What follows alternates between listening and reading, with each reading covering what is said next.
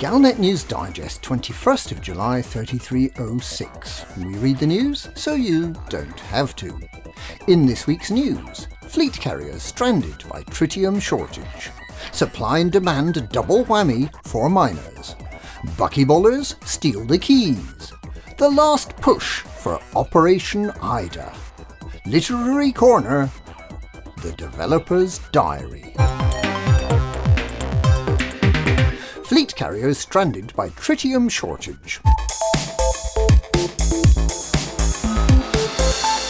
A sudden and unexpected drop in the yield of tritium mining locations has left many long-range fleet carriers unable to move after they ran low on fuel.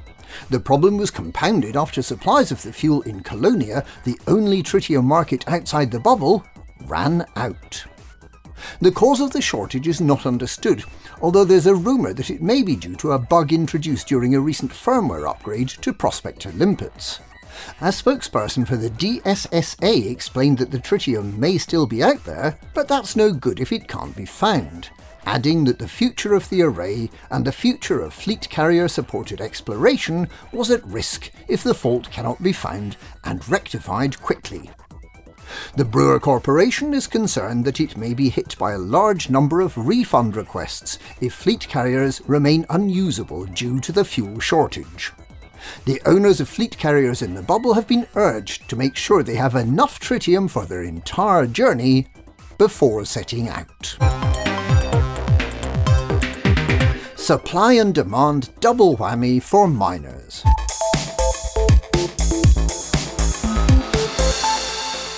Miners are up in arms after being simultaneously hit with a drop in the market value of low-temperature diamonds and a drop in the availability of the commodity. Having become used to earning vast amounts of credits for very little effort, the economic reality of oversupply and the depletion of natural resources has come as something of a shock for commanders, many of whom have done little else for the past 2 years. Work is being carried out to determine whether the resource depletion is permanent. In the meantime, many of the miners have decamped to the forums, where they've been mining a new commodity, halite. Buckyballers steal the keys.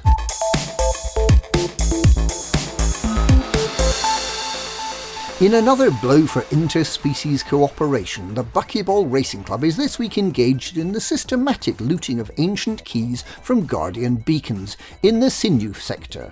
The idea is to get 3 different keys from 3 different beacons and race them back to the Keys Cut While You Wait carrier in the Sinuf HP-E B45-7 system. Guardian beacons are rather impressive structures and are well worth a visit, if only to wonder about how much they look like Monty Python's Black Knight. But if you want to take part in the time trial, you'd better hurry. The race finishes this coming Saturday. In related news, Commander Primetime Casual has given advance notice of the 5th Speedball event, the ingeniously named Speedball 4. Anyone who wishes to take part and become one of the fastest commanders in normal space is invited to join the Discord. The last push for Operation Ida.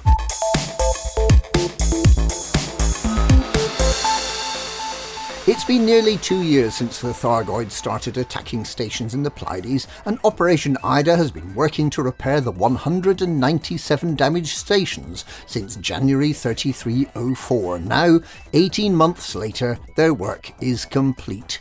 The first station took nearly 8 months to repair. Now, with the benefit of fleet carriers, the final 6 damaged stations have been repaired at a rate of 1 per day. Of the 197 damaged stations, all have now been repaired. Operation Ida's apparently Sisyphean task has been concluded. With the AXI initiative ripping the still beating hearts out of the few remaining Thargoids in the Pleiades, it seems that the Thargoids have been conclusively and permanently driven back from the bubble. Congratulations are due to Operation Ida, and for those commanders wishing to give the Thargoids a good kicking while they're down and earn a decal in the process, the Anti-Xeno initiative is halfway to its target of 10,000 Thargoid hearts to be delivered to the Astros fleet carrier in Sterope 2. Literary Corner.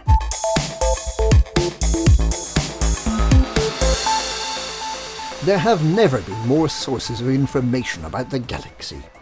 The Flight Assist podcast, Navlocked on Commanders and Communities, presents a series of interviews with notable commanders. Fangs magazine brings to the page true stories from the galaxy. Not one, but 2 books have been written by M. Lehman, bringing us up to date with events in the galaxy after the death of Salome, and are available on the website of the scribbling Senator Drew Wagar. Into the Black and Shadows of the Past are totally genuine, authentic, and completely unofficial accounts, so there's plenty of excitement to be had. Sagittarius Eye magazine has a new editor, Mac Winston, and an unrelated new weekly broadcast, the Inner Orion Network, seeks to bring news written by commanders to a wider audience in the absence of an official Galnet feed. It is presented by Amy, the voice of Galnet.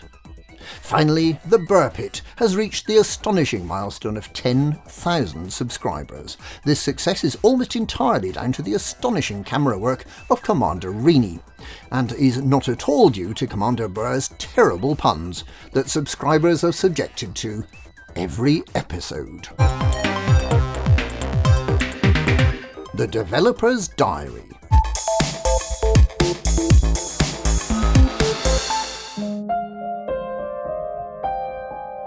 Dear Diary, I am very excited about what is coming in the 2020 update, which will be released in 3307. This update will be called Odyssey. It is top secret and I am not allowed to say anything about it, because telling commanders what is coming might get them all in a tizzy with excitement, and we wouldn't want commanders getting excited, would we? Had scrambled eggs for tea. Went to bed with a nice mug of cocoa. And that's this week's Galnet News. Galnet News, we read the news so you don't have to.